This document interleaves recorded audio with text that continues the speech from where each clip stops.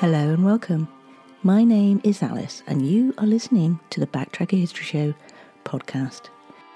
Crafted by me, a self-confessed history geek who enjoys those stories from the past that might have been forgotten. The Backtracker History Show is first aired on Bradley Stoke FM in Bristol, England, before being plonked onto the podcast age for all to enjoy. Now, if you enjoyed the show, don't forget to share or leave feedback. It all helps.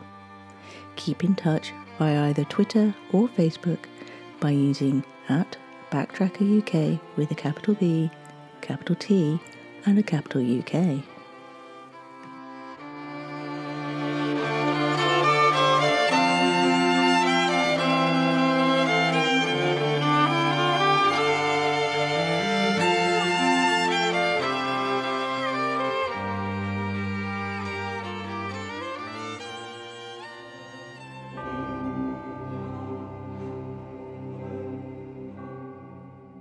The event in today's tale occurred in 1918. But what else happened that year? Well, we had the Battle of May Island, a confused series of collisions as a large Royal Navy fleet steams down the Firth of Forth. Submarines HMS K4 and HMS K17 were sunk. 3 other submarines and a light cruiser were damaged, and 104 men were killed.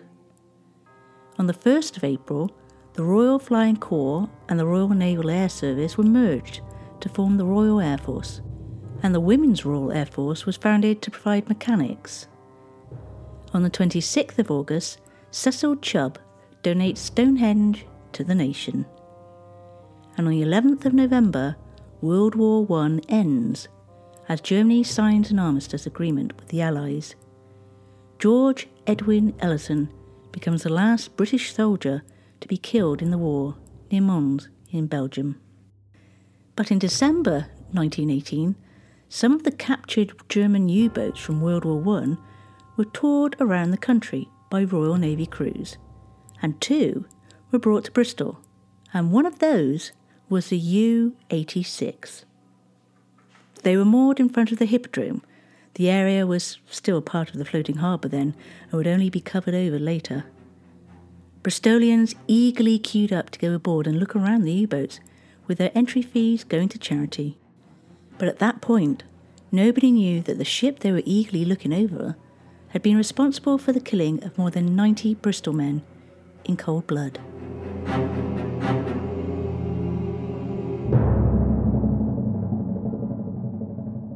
On the evening of June the 27th, 1918, the hospital ship Llandovery Castle was crossing the Atlantic, returning to Britain after taking wounded Canadian troops home, captained by E.A. Sylvester. There were no injured people aboard her, but there were 258 crew and medical staff. About 100 of the crew were from Bristol.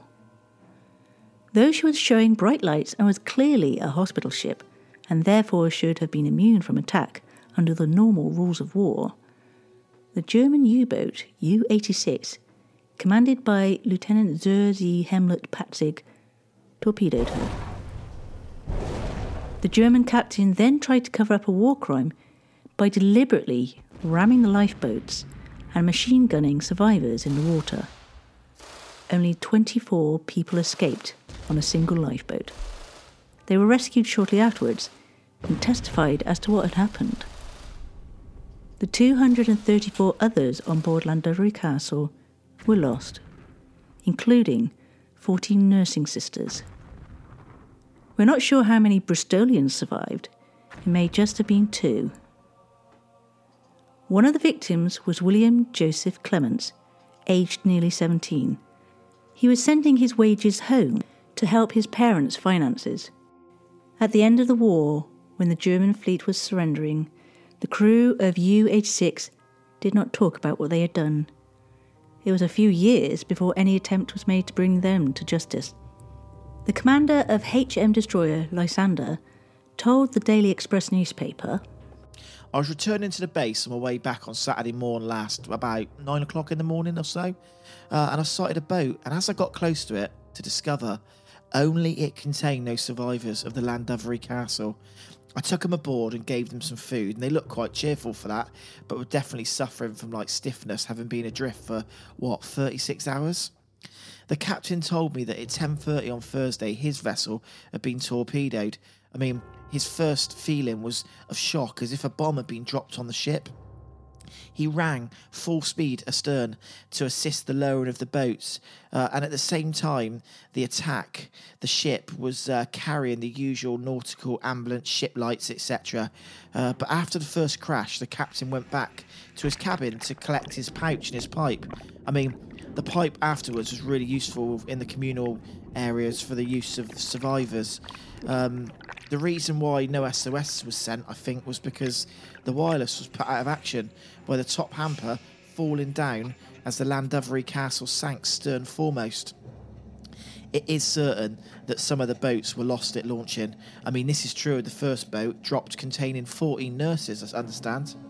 The submarine was then seen shelling and boats remaining above the water. The last the captain and his little crew heard was the submarine firing upon them. Not even a matchbox from the wreckage has been discovered. It's awful.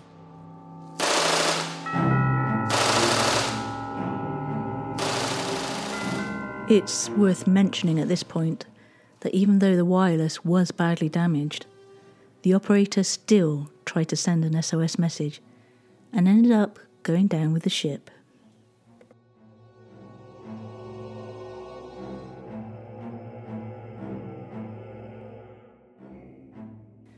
Let me give you a little bit more detail about the Llandovery Castle. Grossing 11,423 tonnes, Llandovery Castle was not an express liner, but had been the first Union Castle ship built solely for the East African trade. She had entered service a little earlier in 1914, and, following the outbreak of war, continued to serve in peacetime duties for a while, before being requisitioned for trooping duties. Then, on the 26th of July, 1916, she was commissioned as a hospital ship to serve the Canadian Forces, with 622 beds and 102 medical staff, evacuating the wounded from the Western Front to Halifax, Nova Scotia.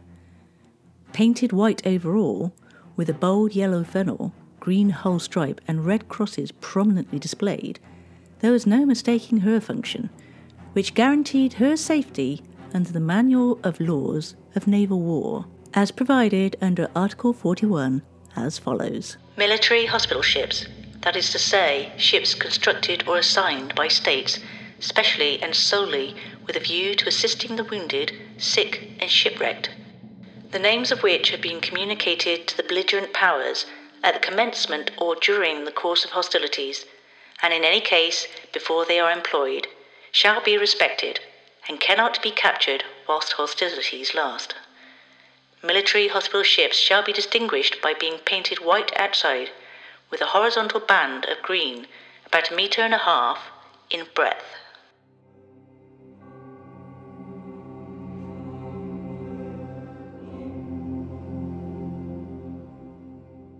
After the war, the captain of the German submarine, U-86, Helmut Patzig, and 2 of his lieutenants were arraigned for trial on war crimes. But Patzig fled to the free city of Danzig, and his trial was stopped on the 20th of March, 1931, by virtue of the laws of amnesty. Lieutenants Ludwig Dithmar and Johann Bolt were tried in the Leipzig court in Germany, and the room was more crowded than any other previous war crimes trial. This trial was different to the others as it was initiated by the German public prosecutor. The British government wanted Patzig, but he had escaped.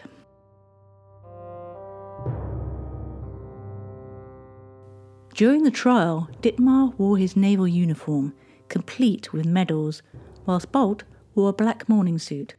The charges put to the 2 men were that they first torpedoed the Llandovery Castle and then fired upon the lifeboats. When asked what they had to say, Dittmar simply replied, I gave my word to Lieutenant Patzig that I would never speak about the case, and I will keep my word. Whereas Bolt said, I obeyed my commander. His orders were law. I am not guilty. I am proud to have served under such an officer as Lieutenant Patzig. Bolt then started on a long speech, recalling Patzig's feats of heroism, but the president stopped him, saying, We know that German officers are keen and brave, but what has that to do with the case? Bolt just continued his speech, adding that if all submarine officers had been equally magnificent, Great Britain would never have been able to maintain its hunger blockade or dictate the terms of the armistice.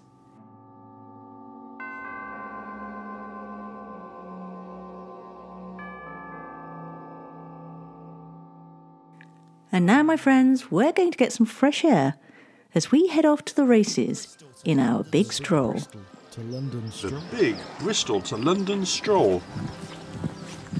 Hello and welcome to the big Bristol to London stroll, where we take you along the scenic routes via canals on a gentle walk to our capital. Along the way, we'll discuss the places we see and anything we spot that takes our fancy. Sometimes we're even joined along the way by family and friends. So come join us as we take the big stroll.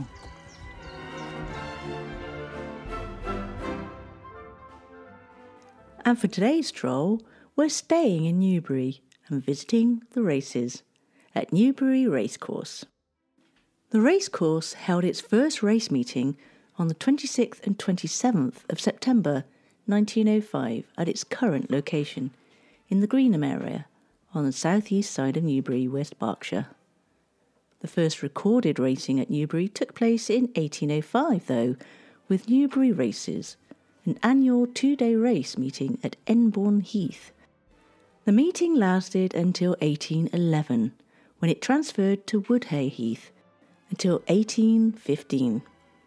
Now, Newbury Racecourse didn't come into existence for another 90 years, until April 1904, when the Newbury Racecourse Company was formed and purchased the land, and then construction began of the buildings and stables at the cost of £57,240.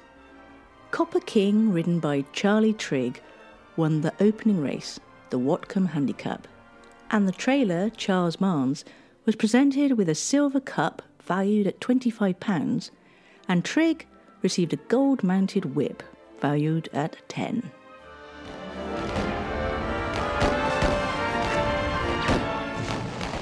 In August 1915, the War Office took over parts of the racecourse for use as a prisoner of war and troop camp. The centre of the track was used by the South Midlands Mounted Brigade to pitch their tents. The Newbury Weekly News reported the arrival of the first 3 Germans on Friday, the 4th of September 1914. The prisoners lived in the horse boxes and also in tents. German and Austrian civilians were also brought to Newbury, and by early November about 3,000 were held there. By December 1914, the detainees were moved from tents and stables to ships off the south coast. In August 1916, the Ministry of Munitions requisitioned the entire racecourse as an inspection depot and tank repair park. It was also used as a hay dispersal centre for cavalry units. At the beginning of World War II, the camp was again requisitioned as a troop camp for the Berkshire Yeomanry, followed by the Oxfordshire and Buckinghamshire Light Infantry, and then the Lancashire and Royal Fusiliers. The stables were used to house prisoners of war. On the 9th of April, 1941, 2 bombs fell on the racecourse. In August 1942, the racecourse was handed over to the US Army as a depot and marshalling yard for Greenham Common, and during the remainder of the war, 37 miles of railway track and concrete roads were laid at the racecourse along Straight Mile towards Lower Farm. The racecourse was used by the Ministry of Supply as a depot for disposal of military equipment at the end of the war, and following lengthy clean-up operations, it reopened as a racecourse in spring 1949.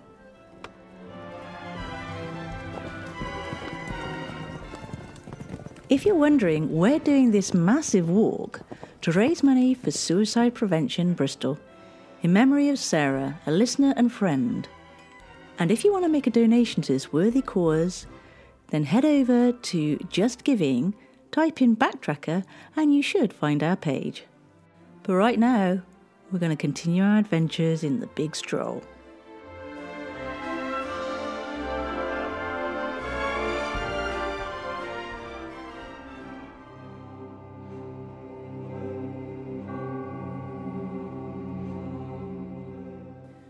One of the witnesses was John Murphy, a seaman who said he saw 4 lifeboats, all fully laden with reliable sailors, all capable of handling a boat. Before the gunfire, he saw flashes from electric torches in the other boats, but afterwards, nothing. He went on to say that the submarine glided around his lifeboat several times and almost capsized it. The first German witness was Petty Officer Walter Poppets of the U-boat, who told the court how the Londonderry Castle was spotted and bearing the regulation lights for a hospital ship. He said the submarine followed her as they always suspected hospital ships are being used illegally, adding, "We knew from the German newspapers that the English abused hospital ships." But when asked by the President, the witness admitted that there was nothing suspicious about this ship. He went on to say that they tried to dissuade Patzig from attacking, but he wouldn't listen. Poppets went on to say that the submarine dived and then fired 2 torpedoes before coming back to the surface to witness the results. Directly afterwards, the crew were ordered to go below deck and stay there. They had the feeling that something horrible had happened. Half an hour later, they heard the sound of machine guns firing and formed the impression that the lifeboats were being fired on as there was no enemy ships in the area. The President asked whether the second explosion they heard on the hospital ship sounded like munitions. Poppet said that it was the boilers exploding. Patzig called the crew together 2 days later, telling them that whatever had happened, he took on his conscience before God and acted as he did for the benefit of the fatherland and wanted no one to say anything about it. It was inferred that as the crew were below deck, the ones firing on the survivors could only have been those on trial.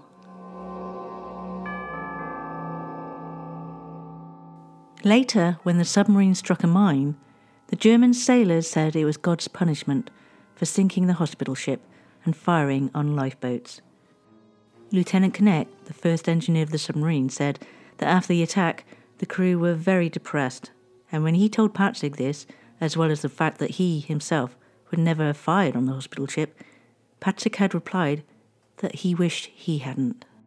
The final witness was Major Lyon, who had travelled from Canada for the trial.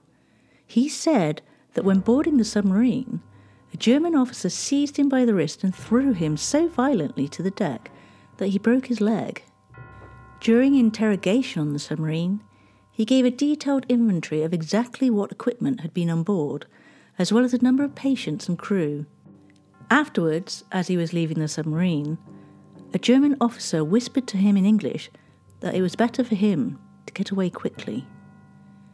Lyon added that Captain Sylvester was given the same advice, and they took it to mean that there was going to be trouble. When asked what weapons the hospital ship had on board, he had replied that it had none, not even a revolver. As the Major ended his time giving evidence, he added that when he was in the lifeboat, he felt sure that the sub was going to ram them, and he jumped out.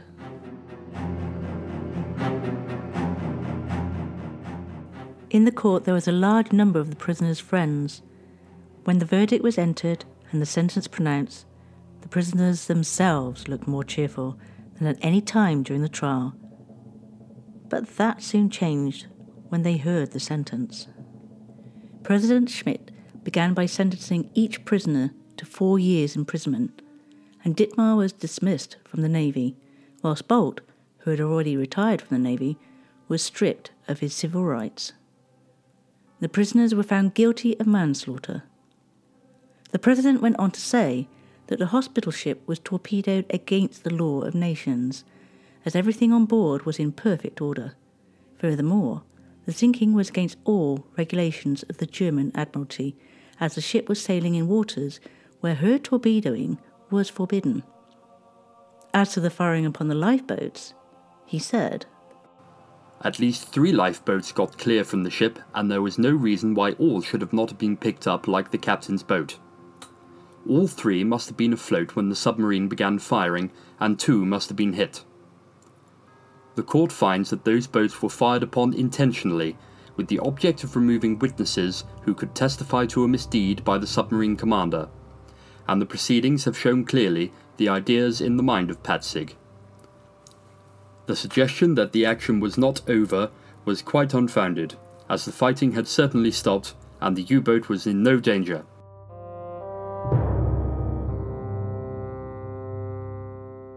The President then paid a high tribute to the second officer of the Llandovery Castle, whose evidence, he said, was clear and convincing, and was fully confirmed by the German witnesses from the submarine. The court found that both the accused had taken part in the firing and participated in the cover-up. They were also declared as being acting under the impulse of the moment, and their deed was not premeditated. Therefore, they were guilty of manslaughter and not murder. The occupants of the lifeboats were totally helpless and at the mercy of the submarine. The accused would have done their duty if they had refused to follow Patzig's orders, and also in refusing to comply with his demand for secrecy. The President concluded by saying, This terrible case casts a shadow over the German Navy and the whole submarine war.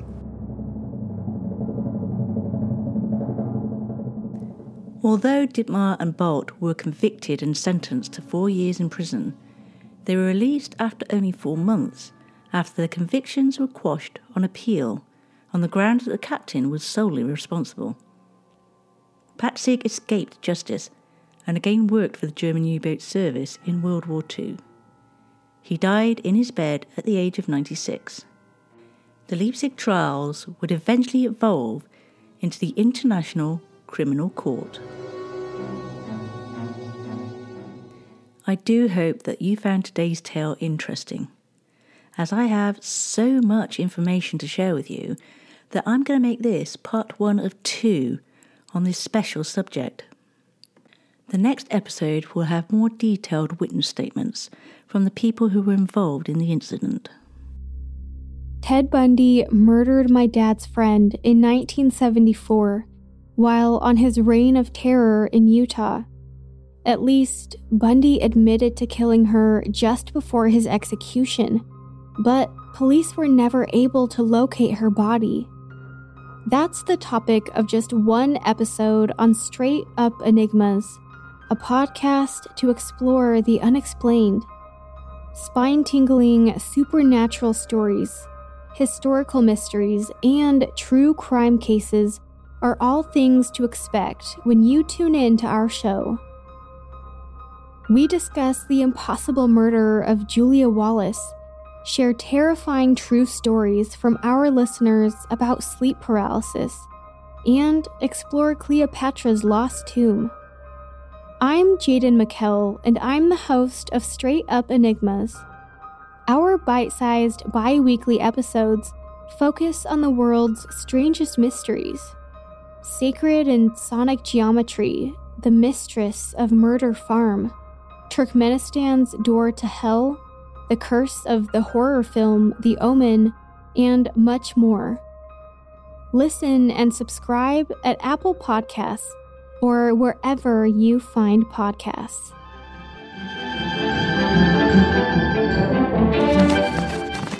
News just in. Boffins at Bradley Stokes Science Labs have discovered what the difference is between a literist and a kleptomaniac. Apparently, a literist takes things literally, and a kleptomaniac takes things literally.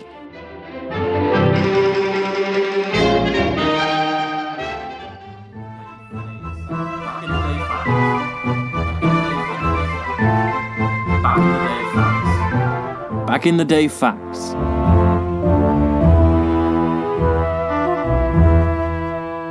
On the 29th of August 1883, Seismic sea waves started by the Krakatoa eruption create a rise in the English Channel 32 hours after the explosion.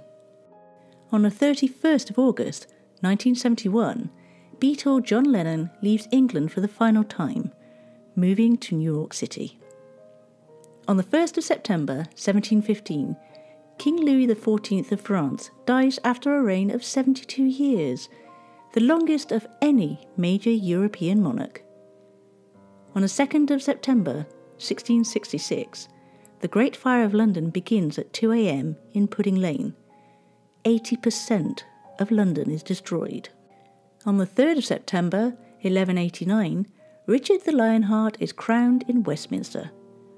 30 Jews are massacred after the coronation, and Richard ordered the perpetrators to be executed.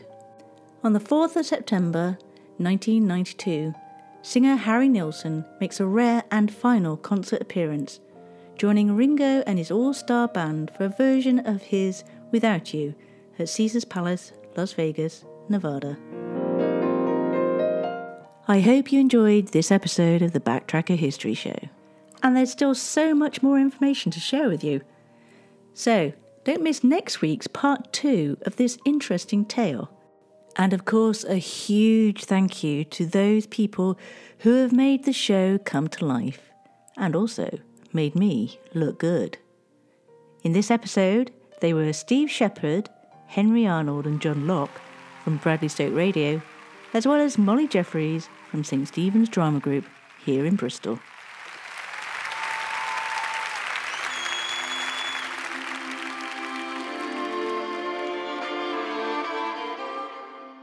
Thank you for listening to the Backtracker History Show podcast with me, Alice. This has been specially edited from a Bradley Stoke radio show in Bristol, England. And if you liked it, please leave a rating and maybe a comment. And if you'd like to support the show with a donation, however small, you can go to ko-fi.com, spelt Ko-fi. And if you're interested in buying merchandise featuring the show's logo, then pop over to tpublic.com, where you'll find lots of things to choose from. And if you want to get in touch with me, it's perfectly easy. You'll be able to find me on Twitter or Facebook by looking for @BacktrackerUK with a capital B, a capital T and a capital UK, or you can email me direct at info@backtracker.co.uk. So until next time, guys, take care and look after each other.